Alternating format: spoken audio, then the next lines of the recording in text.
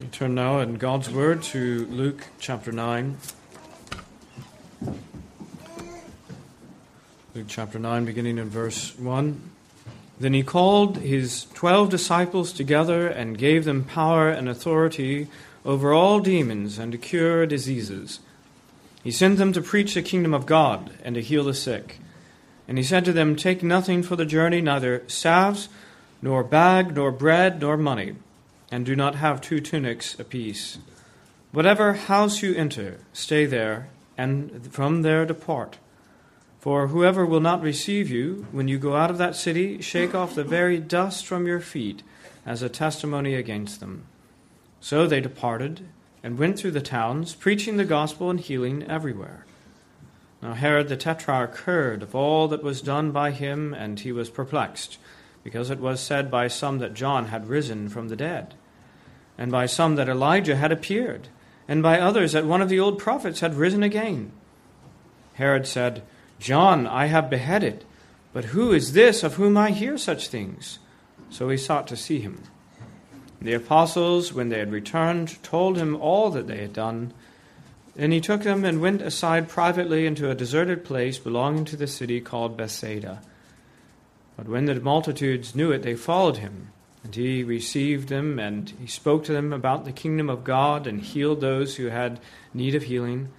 And the day began to wear away. The 12 came and said to him, "Send the multitude away, that they may go into the surrounding towns and country, and lodge and get provisions, for we are in a deserted place here." But he said to them, "You give them something to eat." And they said, "We have no more than 5 loaves and 2 fish, unless we go and buy food for all these people." For there were about 5,000 men. And he said to his disciples, "Make them sit down in groups of 50. And they did so, and made them all sit down. Then he took the 5 loaves and the 2 fish, and looking up to heaven, he blessed and broke them, and gave them to the disciples to set before the multitude. So they all ate and were filled, and 12 baskets of the leftover fragments were taken up by them. And it happened as he was alone praying that his disciples joined him and asked him, saying, "Who do the crowds say that I am?"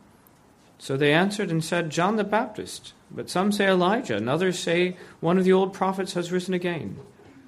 And he said to them, "But who do you say that I am?" Peter answered and said, "The Christ of God." And he strictly warned and commanded them to tell this to no one, saying, "The Son of God must suffer many things, and be rejected by the elders and chief priests and scribes, and be killed, and be raised the 3rd day." And he said to them all, "If anyone desires to come after me, let him deny himself, and take up his cross daily, and follow me. For whoever desires to save his life will lose it, but whoever loses his life for my sake will save it. For what profit is it to a man if he gains the whole world and is himself destroyed or lost? For whoever is ashamed of me and my words, of him the Son of Man will be ashamed when he comes in his own glory, and in his Father's, and of the holy angels. And I tell you truly, there are some standing here who will not taste death till they see the kingdom of God." And may God add his blessing to that reading of his word. This morning we consider the sending out of the 12 disciples here in this chapter.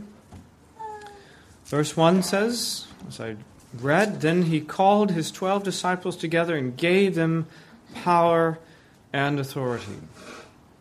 Now, in one sense, this is a continuation of precisely what we saw in the previous chapter, Luke chapter 8. You know that Luke chapter 8, the latter part of it, was all about this amazing demonstration of Jesus' unlimited power and authority over everything, over illness, over the demons, over the elements themselves, and over life and death. And this is a continuation. It's a further demonstration of Jesus' unlimited power. He had so much of this power and authority that he could give it to his disciples, whom we know were just ordinary men, much like ourselves. You know, that's the mark of the truly great, that not only are they able to do great things themselves, but they're able to impart this to others, that they are able then to carry on this work on their behalf. Well, Jesus was truly great. He was the greatest, of course, of all time. And so he also demonstrated his power in imparting it to his disciples. But beyond that, in the greater scheme of things, in the whole book of Luke, and beyond that, this is a major step forward. For the first time, we're moving from just looking at Jesus in isolation himself, and again in chapter 8, speaking particularly of his great power and authority, to Jesus in empowering his disciples to carry out that work he's giving. And this is just where Luke is heading. You know, that under the power of the Holy Spirit, he wrote these two books, both Luke and Acts. And here we are in Luke chapter 9, but soon enough we're leading on to the end of Luke. And that after Jesus rose from the grave in Luke 24:46, then he said to them, thus it is written, and thus it was necessary for the Christ to suffer and to rise from the dead the third day, and that repentance and remission of sins should be preached in his name to all nations, beginning at Jerusalem. And you are witnesses of these things. Behold, I send the promise of my Father upon you. But tarry in the city of Jerusalem until you are endued with power from on high. That's the promise, and that is the command. The promise is that they're going to be given power from on high. They're going to be given the power of the Holy Spirit. And the command is that they go and preach. And then the whole book of Acts, that's what it's about. It's about the fulfillment of those things. That they actually do that. That these weak men are given power. And these weak men are able indeed to preach the kingdom. And great things happen to the glory of God because of it. And that, brothers and sisters, moves us on to where we are this very day. All this beginning, this little beginning in Luke 9, it is a foretaste of the church age in which we now live. Jesus is not physically here. He's not physically present. He most certainly is present, but he's not physically here. He does not speak to us directly. He does not speak to anyone at this time directly. Yet his word, this message of the kingdom, is being preached all over the world. Think about it even this very day. What's going on this very day? Can we even imagine how many people are hearing the word of God all over the world today? And you see this situation of how it grows. First you have Jesus in the beginning part of Luke. He's just alone. He's the only one preaching that kingdom. Then he sends out the 12, and now they're preaching the kingdom. There's a multiplication of that. In the very next chapter, he sends out the 70. It's an even greater multiplication of that effort. And they are then in 70 different, well, they're sent out 2 by 2, but 35 different places. They are then preaching that same kingdom. And now today, think about on this very day, in all the time zones of the world, how many preachers there are. Those of us who were at the presbytery yesterday saw some of them. Well, they haven't slept in, they're not lying in today, they're preaching today. And there are many, many more like that in this country, and many more like that in Scotland and Northern Ireland, and many more like that in the continent of Europe. And much, much more than that in all the nations and the continents of this world, they are all preaching the gospel of the kingdom. And here's where it begins. In this chapter, as the disciples are first sent out. Now, there are certain aspects of this that we read that do not apply exactly to us today, and particularly of the power to heal in miraculous ways. But there's more than enough here in this chapter to teach us very important lessons and principles about the nature of what it is that we're called to do as a church, and there's the resources that God has put at our disposal in order to do it. So the title of this sermon is Jesus Gave Them Power and Authority. And there are these 5 points. He gave them power and authority over what? Over demons. Secondly, to preach. Thirdly, to heal. Fourthly, to use his resources. And fifth, to warn. He gave them power and authority over demons, to preach, to heal, to use his resources, and to warn people. So first, he gave them power over demons. And he called his 12 disciples, this is verse 1, of course, 12 disciples together and gave them power and authority over all demons and to cure diseases, and he sent them out to preach the kingdom of God and to heal the sick. Power over demons. Authority over demons. Now, One sense, of course, is particularly to the situation of exorcism, to cast out demons, those who are demon-possessed. And that time that Christ was on earth seemed to particularly stir up demonic oppression. It seemed to be a time in which Satan was throwing all of his resources, and the demons were gathered together. There are so many cases of possession, and so many times in which Jesus was called upon and his disciples to cast out those demons. But of course, that doesn't mean that it came to an end. We have no hint in Scripture that that was going to come to an end. And even today, and particularly in places where the light of the gospel is very dim and absent, we know there are cases of demonic possession of people. But in the much larger sense, to give power over demons, and incidentally, it not just says power over demons, power over all demons. That most certainly includes power over Satan himself, the chief demon, the leader of the demons. Because how is all this preaching going to accomplish anything while they're in the grasp of Satan? You know, that's what the Word of God says, right? 1 John 5:19, we know that we are of God, and the whole world lies under the sway of the wicked one. We know that they are of their father, the devil. They are under, sadly, his power. They are slaves. They are captives. They are prisoners of Satan. He speaks his lies. He casts his spell, as it were, over the whole world. And there they are, his slaves. And they listen to his lies, and they turn away from God's truth. And they receive his leadership, whether knowingly or unknowingly. And they reject Christ and his word. How then is preaching going to change that? It's really important for us to understand that, because sometimes we mistake it and think, well, you know, if we just have a better understanding of psychology, if we just have a better understanding of sociology, if we just come up with a better sales pitch, then maybe we can reach people, if we just make ourselves more attractive in various ways. But if you understand what 1 John 5:19 says, the world lies under the sway of the wicked one, then we understand it takes power and authority over demons to do anything about that. This preaching mission is going to be a worthless mission, an empty and vain mission, apart from some power over the demons, and particularly of Satan, who has power over all the unregenerate people in this world. So he's going to have to do what it says in Colossians 1:13. He has delivered us from the power of darkness and conveyed us into the kingdom of the Son of his love. And when, therefore, he sends out his disciples to preach that kingdom, he is sending them with the power as liberators, yet the power of the demons, in order that they might be set free from oppression of every form. And that's why we must have power. You know, soon enough we'll come to Luke chapter 11, verse 20. I'm always at a loss sometimes of how much to borrow from future chapters, because I don't want to take away from them before the time. But, you know, Jesus said this, if I cast out demons with the finger of God, surely the kingdom of God has come upon you.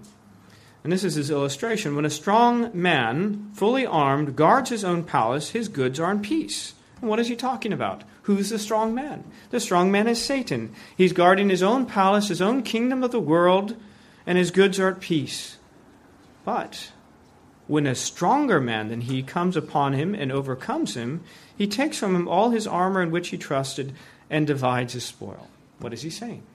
He's saying these people are wondering how it is that he's casting out demons. He's wondering by what power and what authority Jesus is enabled to cast out these demons. He's saying, I do it by the finger of God. The kingdom of God has come upon you because I am the stronger man. I'm the one. Look, Satan, let's not deceive ourselves. Satan is a strong man. But Jesus Christ is stronger. And he comes and he takes his stuff and he beats them up. And he releases those who were captive to him. It's as simple as that. And if Christ's church, if Christ is going to accomplish this great work, he's going to have to give his disciples power over demons. He's going to have to invest his preachers with that kind of power to release them from the captivity that they're in. Now, of course, that kind of power given to mankind is amazing. And we'll see that people are indeed amazed that such power is given.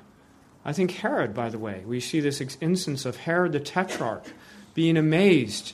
It wasn't actually, funny enough, we have it in this text, it wasn't after his power over the elements, specifically. It wasn't after his power over disease specifically. It wasn't after his power even over life and death to bring back someone to life. It was after the news that he was given this power to his disciples, and they were doing these kind of things and casting out demons and preaching the kingdom and healing the sick in his name. And no doubt he was amazed that such power was given. But so it was in God's great plan. So he gives power over the demons. Secondly, he gives power to preach. Again, he called his 12 disciples together and gave them power and authority. And verse 2, he sent them to preach the kingdom of God. Now, once again, I think we see that the clear priority is placed on preaching. From the very beginning of Jesus' ministry and at every point, I think the authors under the Holy Spirit of the gospel, those who wrote the gospel under the inspiration of God, they are at pains, I think, to establish and make clear the priority of the preaching of the word. There were other things going on, important things. But the priority is always on the preaching, and that is the mission. If you were to sum up what their mission was in a single word, it is to or a single phrase, it is to preach the kingdom of God. That's what they're sent out to do. And they're also doing some other things that go along with that. But the nature, the character of what they're doing is preaching. And he gives them power and authority to do that. And believe me, it takes both of those things, both power and authority. Sometimes we might forget this, but preaching without authority would be a grave sin. You don't just start representing a king or earthly authority, a prime minister, a president without his express permission and warrant to do so. Just imagine someone going to some foreign country and dressing up as a diplomat and pretending to represent someone else and transacting business and making treaties and deals and so forth without the authority to do that. You certainly do not start representing the whole God of the universe, speaking on his behalf, offering terms and conditions, making deals with people. In essence, that's what we certainly are doing. When I preach this gospel and I say, believe on the Lord Jesus Christ and you'll be saved, that's what I'm doing. I'm offering you terms. I'm making a deal on the Lord's behalf. And I have that authority under the Word of God, under the Holy Spirit. I have that authority. If you receive it, if you say, yes, I like those kind of terms, and you receive them, you're saved. The transaction works. And it's only because, of course, I have that authority under God to do that. I better have that authority. And not only had I better, and all preachers have that authority, we need the power to go along with it, because preaching is something that requires power. You know, lecturing, giving a lecture, that requires knowledge. It might require decent writing skills, organization, so forth. But preaching requires power. That it does not happen, you see, on mere preparation. It does not happen on mere eloquence and so forth. Over and over again in God's Word, and particularly in Acts, we see that the disciples, the apostles, were filled with the Holy Spirit, and then they preached their amazing sermon. And then things happen, and then the 5,000 are saved and all the rest of it. It happens because of the power that they're given. And if God removes his hand of power, then nothing happens at all. It requires power. Power to be bold. You know, Paul is always asking for boldness, the courage to say what needs to be said. Because we're all just ordinary men. That's the great point of this chapter. These very, very ordinary men are given this authority and power to go out and to preach the kingdom. But we need courage, because we all struggle with the fear of man rather than God, and we don't want to say what. You know what happens? You know what would happen ordinarily in the normal course of events if things were just left to themselves? Churches and preachers were just left to themselves. Do you know what would happen? I would never get around to saying uncomfortable things. I would never get around to saying difficult things at all, because I wouldn't want to offend you. I would have the fear of man rather than the fear of God. Paul prays for boldness. He needs the power to do it. We're asking, and it's something that you ask God for. He says, I want you to pray to God that he gives me boldness, because only God can give me. I don't want you to not that he's saying don't encourage me in that way, but he's not saying, look, people, please come tell me and encourage me to be bold. He's saying, no, I want you to pray to God that I would be bold, because only God can give me that kind of power.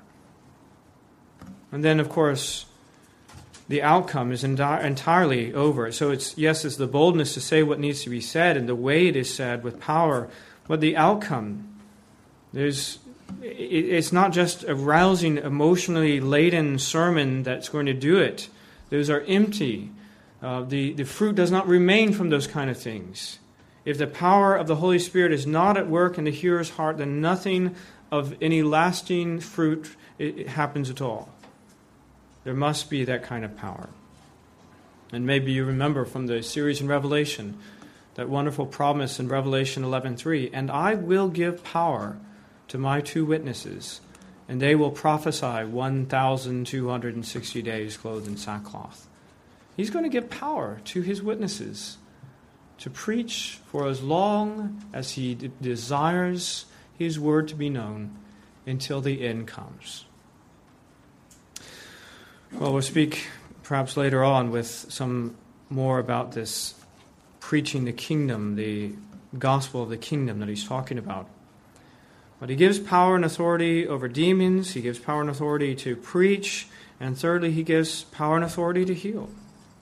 He gives them power and authority to cure diseases. He sent them out to preach the kingdom of God and to heal the sick. Now, we have to ask, what is the purpose of miraculous signs? Of course, there was a need.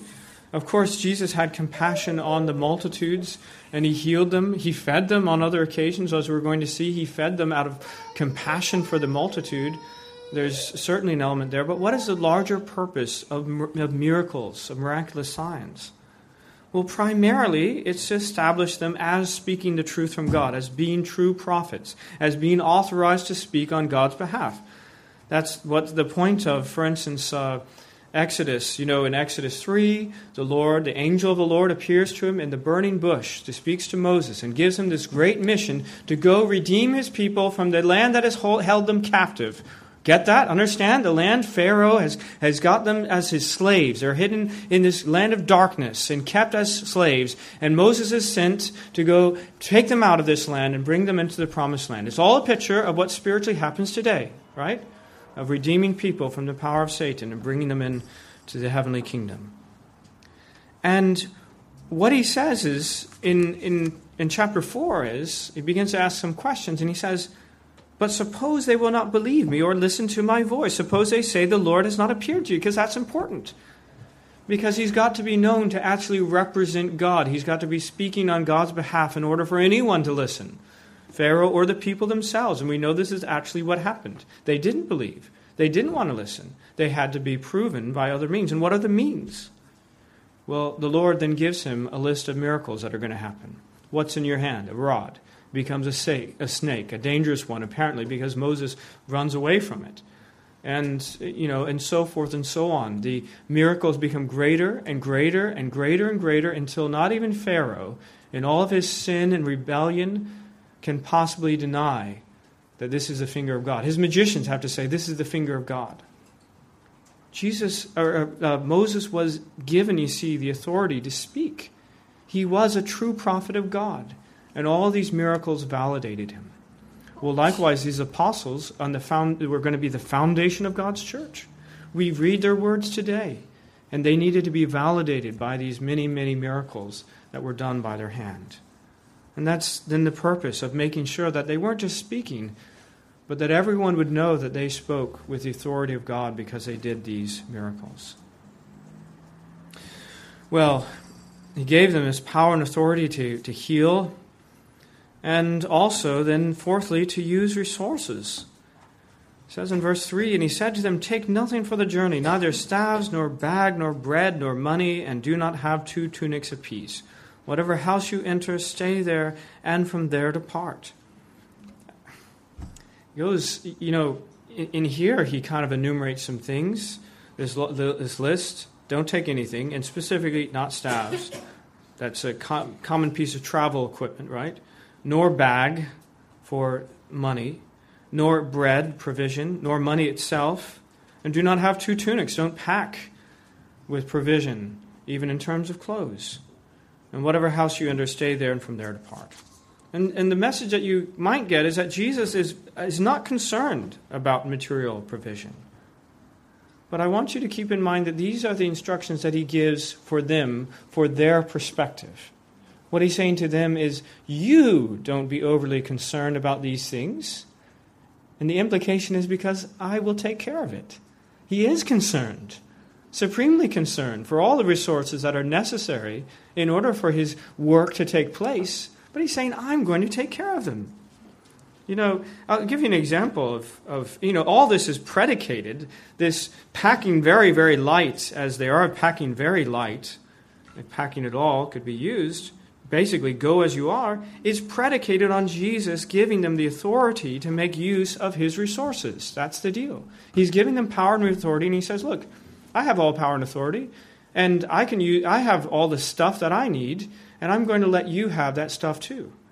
It says in Luke 19:30, here's this situation. In order to fulfill the prophecy of Jesus coming into Jerusalem, meek and humble on a donkey, it says, go into the village opposite you. Where you enter, you will find a colt tied, which no one has ever sat on. Loose it and bring it here. And if anyone asks you, why are you loosing it? Why are you stealing this colt? You shall say to him, because the Lord has need of it. And that's exactly what happened. He basically said, look, I'm going to give you some authority. I own the cattle on 1,000 hills. All the colts in the world are mine. I get to do with them what I want, and I am going to give you some of my authority in order to carry out what is necessary on my behalf. Go and take the colt. The Lord has need of it. Now, that is certainly not a license for us to go and take what we need. The point is, the principle is, we don't need to worry about the resources to do what God has called us to do. When he calls us to do something, he also gives us access to the resources in order to carry out. And those things are not up front. They're not front-loaded to us. He does not count them out, 100,000 pounds worth of resources before they go on their journey. He says, go on your journey, and you're going to be well provided for. That's the end of the story. And he makes sure that it happens. Now, some further rationale, by the way, is explained in the next chapter, where the 70 are sent out in very, very similar circumstances. Says in Luke 10:4, carry neither money bag, knapsack, nor sandals, and greet no one along the road. But whatever house you enter, first say, peace to this house, and if a son of peace is there, your peace will rest on it. If not, it will return to you. And remain in the same house, eating and drinking such things as they give, for the laborer is worthy of his wages. Do not go from house to house. Whatever city you enter, and they receive you, eat such things as are set before you. And so a little bit further rationale and some specifics. I want us to understand the basic principle that he's giving us the authority when we're on his errand, whatever that might be. It always comes with the authority to use of God's infinite resources. He will provide for us in doing these things. But also, more specifically, it is an honor and a benefit to have a messenger of God stay in your house. That's the point here. You and your family get to hear more directly and more constantly than anyone else in that village, anyone else in that town, the word of God, and the laborer is therefore worthy of his wages. The laborer who's doing this work is worthy of his wages in a general sense, and more particularly for those who most directly benefit from it. It is to their benefit to pay the way of this man preaching the word of God, because they will certainly benefit eternally from it. Now, again, keep in mind the specifics were to change. We're taking principles from the Word of God at this point rather than absolute specifics. Again, we don't have license to go to any cult. We don't have the specific idea of not packing at all, because Luke 22:35 says to this. He says, when I sent you without money bag, knapsack, and sandals, referring back to the sending of the 12 and then the 70 in Luke 9 and 10, did you lack anything? So they said nothing. There we are. There's the validation. He said, I sent you out without packing anything. Did you lack anything? Nope. Okay, good. Learn the lesson then. I can send you with absolutely nothing and provide for you entirely, and you will not lack for a single thing. Once you've got that clear in your mind, then I'll give you a new instruction. And he said to them, but now, he who has a money bag, let him take it, and likewise a knapsack. And he who has no sword, let him sell his garment and buy one. So all the things that you need, yes, this time they're going to pack. The idea is, be clear in your mind that God is able to provide for you. That's the idea. So he gives them authority. That authority includes access to all of his infinite resources. And fifthly, to warn people. Verse 5, "And whoever will not receive you, when you go out of that city, shake off the very dust from your feet as a testimony against them."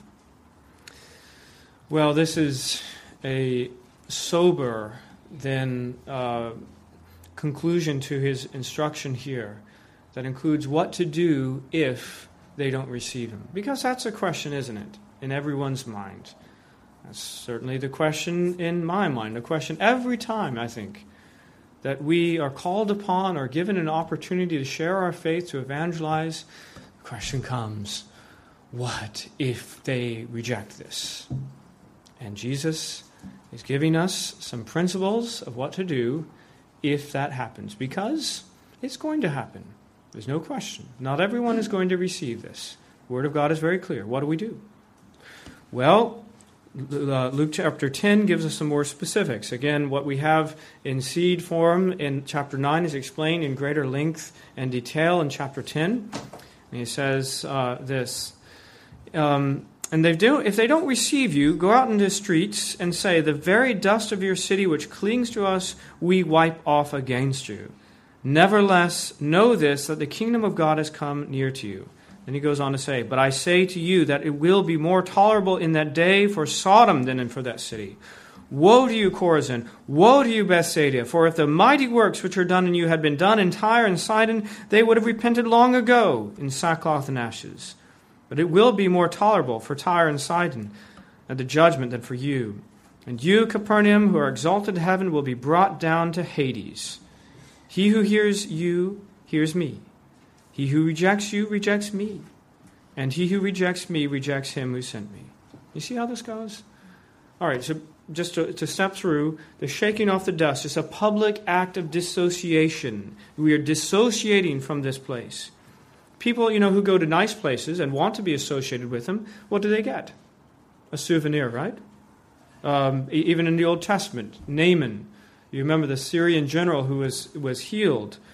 He wanted to take back with him 2 mule loads of earth from Israel in 2 Kings 5:17, the very opposite of shaking off the dust. He wants to bring the dust with him. But shaking off the dust means that we want nothing to do with that city. And worse than that, we know that God is about to destroy that city, and we dare not let the dust of it remain on us lest it be destroyed along with it. That's the idea. And that makes sense, doesn't it? Because God takes the reception of his word very seriously. This extreme measure, as we think of it, it seems rather extreme.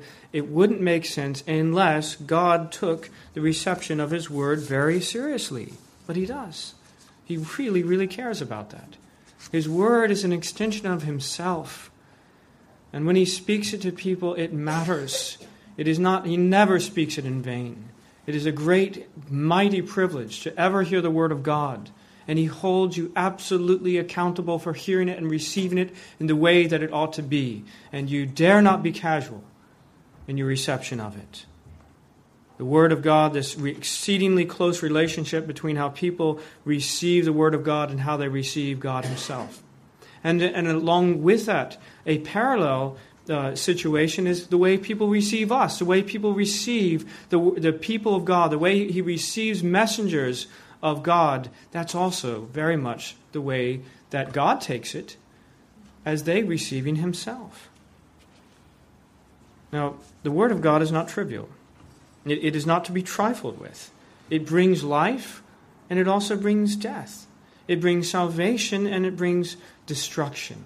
And we see then that it is not something to be trifled with. If a person or a people receive it, it is to their everlasting salvation. But if they reject it, it might well be to their everlasting destruction and condemnation. Now, incidentally, I would say this is a reminder that there is a communal aspect to God's dealing with man. This is not the social gospel. It is not the idea that the church is trying to make the world better, the culture better directly, and that people who are brought up in better cultures just because it has been Christianized or transformed or something like that, that they're going to be saved. That's not it. It's far more direct than that. It is far more direct. It is that communities and places that welcome the Word of God put themselves and their families under the only means of salvation. Good. But communities that reject the Word of God, remove themselves from the only means of salvation, they and their family and neighbors and so forth, and that Word is removed from them, God does it as we said. There's a downward spiral. You don't want my Word? I'll just remove it from you. And they also, to add to it, make their community liable to destruction without remedy. We know that Jesus, of course, is not speaking of something happening in advance of the judgment. He speaks of these communities. It's going to be bad for them in the day of judgment. And they've made themselves liable for that destruction. God may just say to a community, I withdraw my word and I'll never return. I'll never again send my disciples to be ridiculed. I'll never again send my messengers to be rejected and to be ignored by people in this place. And they will all go to hell, as everyone deserves, apart from the saving work of Christ through the Word of God being received in faith. Well, that is some power and authority, isn't it, that He has given to His people. An incredible amount of power and authority. And the question is, what are we going to do with that? Well, I'd say, number one, we ought to glorify God for it. Matthew 9:6 says, but that you may know that the Son of Man has power on earth to forgive sins. He said to the paralytic, arise, take up your bed, and go to your house. And he rose and departed from his house. Now, here's the point I'm trying to make here. What is the response? Now, when the multitude saw it, they marveled and glorified God, who had given such power to men. Glorify God that He given. Now, they're talking about the Lord Jesus Christ, of course, the God-man. How much more than we see these things, this power over demons, this power to declare the Word of God on behalf of Him, to bring people to life, even the power then to warn of their impending destruction if they reject it. This power of all resources given, this authority to use it. What do? We glorify God. I mean, I can't believe that this kind of authority has been given to men either. It doesn't seem quite right that He's given the keys of the kingdom to mere men. But He has. And we ought to glorify God in it. That's number one. Number two, we ought to unleash this power and authority. It's there. It's been given to mere men. It's been given to the church, and we ought to unleash it. We ought to let it do its work for all that it's worth. You know, modern approaches, what I would say about this more specifically, modern ideas about preaching and the Word of God, we have to reject. Okay, if we want to unleash this Word, we just have to turn our back on these fashionable ways of dealing with the Word of God. I would say there's aspects of apologetics that are wrong. Two different kinds of apologetic approaches. I would say we don't want to go down that road. One, this kind of Enlightenment rational apologetics in which we follow the rules that are created by atheists as to what is rational and what isn't. And which they say in their smugness, as gatekeepers for things, they say, we have rules of what we listen to and what we don't. And if your message obeys our rules, if it conforms to our rules for what is rational, we might listen to it. And then Christianity, apologists for Christianity, oh, okay, whatever you say. Christianity, I think it does follow your rules, and I can prove it. And we go on to cravingly find some way to make this message adhere to their situation. Little do we know that it's been so extracted, it's been so taken away from its power that it's nothing left. It's just some insipid moralism that people can take or leave. That is not the way God deals with men. That is not the way He comes. That is not the way His authorized messengers speak His message. And I would say also apologetic. There is a right apologetics. I don't mean to deny that. But apologetic also in the sense of what we'd call seeker-sensitive approaches. And the idea, again, that we need to, the thing that we most desire is not to offend. We need to make the church as much like the world as we possibly can so that people coming in feel perfectly comfortable and at home, even if they're unregenerate. But according to this, who is it that we're worried about offending here? According to the Word of God, it's not me, the preacher, that needs to be careful not to offend you, the hearer of the Word of God. It is you, the hearer of the Word of God, that need to be very careful that you do not offend God in your rejection of it. Doesn't at the end of it say, "Woe to you, preacher. You declared the whole counsel of God without cutting any of it away. And you offended those poor people that walked into your church." He says, "Woe to you who heard. Woe to you who heard and did not receive it in faith. Those who rejected it, woe to you. It's going to be bad." And I dare not take, that's the warning that applies to me. You dare not take away or add to the Word of God. Revelation 22:18, "I testify to everyone who hears the words of the prophecy of this book. If anyone adds to these things, God will add to him the plagues that are written in this book. And if anyone takes away from the words of the book of this prophecy, God shall take away his part from the book of life." That's the sensitivity I have as a preacher. I dare not add and I dare not take away. And the sensitivity that you have as a hearer is that you dare not reject this word. God will hold you accountable. And we have to reject these things. Now, we want to be careful about saying too much in this. We don't go out of our way to offend people. That's not our job. The Word of God does it itself. You see, because it is a message that is hateful to unregenerate man, to say that you can't do it on your own. You can't save yourself. All your righteous deeds are like filthy rags in the sight of God. You have nothing with which to earn your merit at all. And you must repent of your sin, and you must trust in the Lord Jesus Christ. And that is the only way of salvation. That is offensive to every last unregenerate person that has ever heard that message all the way in the past. The first time Jesus ever said it, the first time it was mentioned a long time before that in the Old Testament. And it will be until he returns. There's nothing that's going to change that. It is his own offense. We ourselves, of course, try to be loving.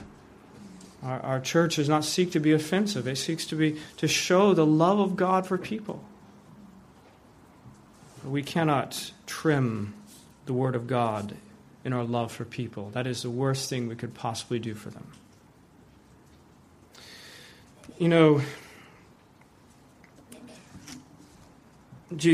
I'll just close this particular application with the words of Paul in Romans 1:16. "I am not ashamed of the gospel of Christ, for it is the power of God to salvation for everyone who believes, for the Jew first and also for the Greek." And what we need to do is to, in the words of someone else, let the lion out of the cage. This Word of God is the power of God to salvation for everyone who believes. A third application is that we ought to appreciate it. If God has really given such power and authority to us, we ought to appreciate it. Not in a sense of pride, not in a sense of self-sufficiency, but for a right appreciation of the power that God has given to us. And that's all summed up in 2 Timothy 1:7. God has not given us a spirit of fear, but of power and of love and a sound mind. That's great. Those things go together. It's not fear. Fear can't be loving. Okay? Those who are fearful don't know how to do it. They don't know how to be generous. They don't know how to give. They don't know how to serve.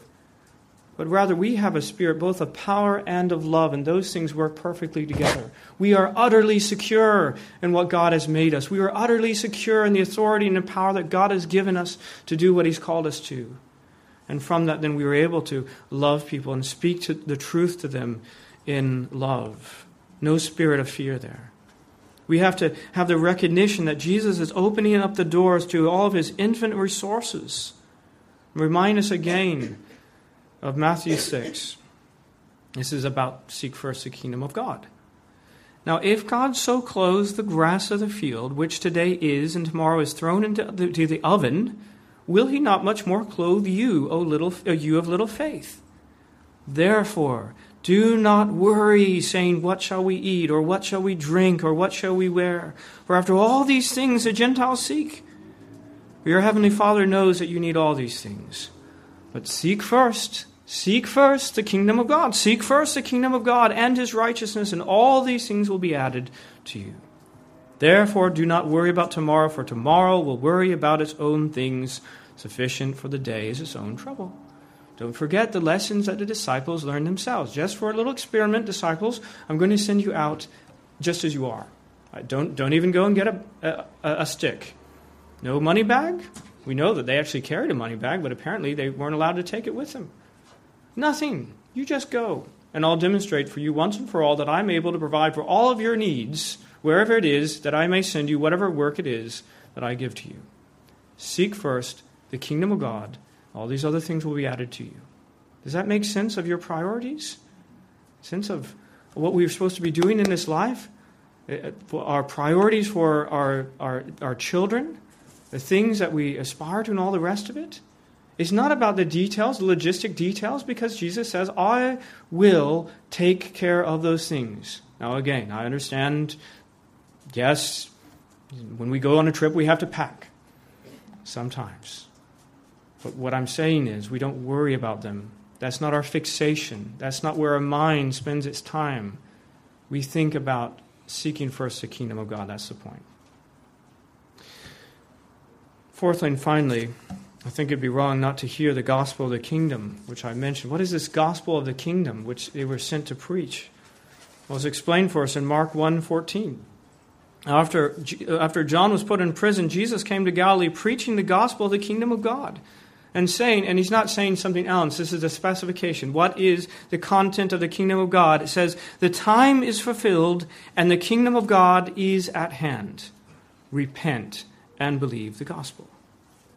Brothers and sisters, this is the word for you. Time is at hand. Jesus is risen. And that means that he will return. That was the point, by the way, of Paul's sermon at Mars Hill. He says, the Lord has appointed a day in which he is going to judge the living and the dead. And he has demonstrated that by raising Jesus Christ from the dead. That's what's going to happen. That's the next thing that's going to happen. He's going to return to judge the living and the dead. The time is at hand. It's there. And we're reminded of the example of the situation of Sodom and Gomorrah. And Lot, you know what he does? He tells the gospel. He gives the warning that's implicit, and he tells the gospel, look, God is about to destroy this place. We need to get out of here. And that's our situation right now in this world. God is going to destroy this place. This is the city of destruction. The time is at hand. And I'm telling you, I'm pleading with you one more time. Repent and believe. Repent from your sin and believe on the Lord Jesus Christ. Let's pray.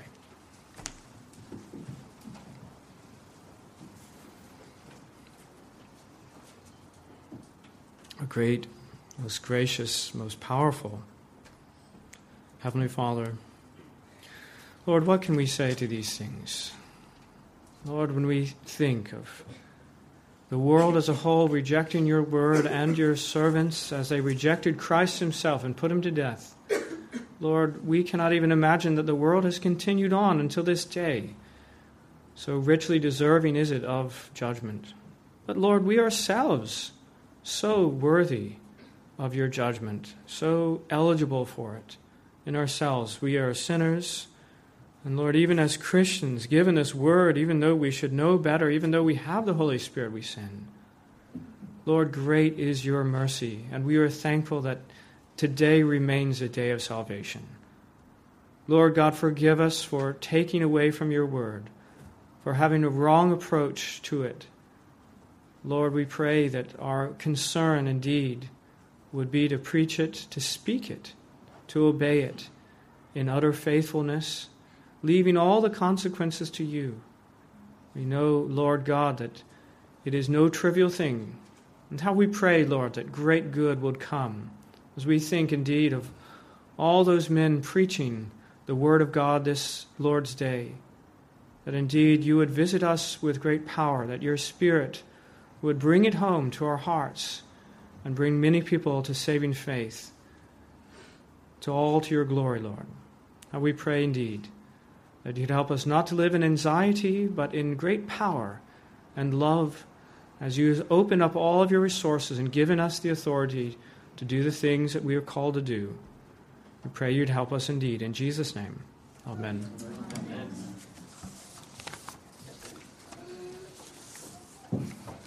We turn now to another of the means of grace from the Word of God, now to the sacrament of the Lord's Supper. Let me explain the qualifications for coming to the Lord's table. That it is indeed for believers. That the sacrament of the Lord's Supper was instituted by our Lord before he was betrayed and crucified. And he also warns us, the Bible warns us to examine ourselves before coming to the table, that only believers in the Lord Jesus Christ should take this sacrament, and then only those who are not in any open and defiant sin. And so therefore the elders seek on the one hand to guard the table from those who may not be able to rightly discern the Lord's body, and on the other are concerned to welcome believers, that they would not be excluded from the Lord's own table. And connected to that, it is for church members, because communion is a sign of belonging to the visible church. And it's for communicant members either of this church or some other faithful evangelical church. So to be clear, if you're able to speak of your faith in the Lord Jesus Christ and you do belong to an evangelical church, please come to the table. And likewise, there are some believers who for the moment are in some exceptional circumstance regarding their membership, but have received permission from the elders, and you also are welcome to this table. More specifically, the larger catechism, the Westminster Larger Catechism, asks the question, what is required of them that receive the sacrament of the Lord's Supper at the time of administration? And the answer, it is required of them that receive the sacrament of the Lord's Supper that during the time of the administration of it, with all holy reverence and attention, they wait upon God in that ordinance, diligently observe the sacramental elements and actions, heedfully discern the Lord's body, and affectionately meditate on his death and sufferings, and thereby stir up themselves to a vigorous exercise of their graces in judging themselves and sorrowing for sin, in earnest hungering and thirsting after Christ, feeding on him by faith, receiving of his fullness, trusting in his merits, rejoicing in his love, giving thanks for his grace, and renewing of their covenant with God, and love to all the saints. Hear now the words of institution, as spoken by our Lord and given to the Apostle Paul. For I received from the Lord that which I also delivered to you, that the Lord Jesus, on the same night in which he was betrayed, took bread, and when he had given thanks, he broke it and said, Take, eat. This is my body which is broken for you. Do this in remembrance of me. In the same manner he also took the cup after supper, saying, This cup is the new covenant in my blood. This do as often as you drink it in remembrance of me. For as often as you eat this bread and drink this cup, you proclaim the Lord's death till he comes. Therefore, whoever eats this bread or drinks this cup of the Lord in an unworthy manner will be guilty of the body and blood of the Lord. But let a man examine himself, and so let him eat of the bread and drink of the cup. For he who eats and drinks in an unworthy manner eats and drinks judgment to himself, not discerning the Lord's body. Let us give thanks. Gracious Heavenly Father, we are thankful indeed that you provide for all of our needs, and certainly, Lord, you give us food and drink. But Lord, on this occasion, as we turn to the Lord's Supper, we set aside this cup and this bread from its ordinary use for use in the Lord's Supper. And indeed, Lord, we pray that you'd enable us to receive it in all that it signifies and all that it seals to us in thanksgiving and joy. We pray this in Jesus' name. Amen.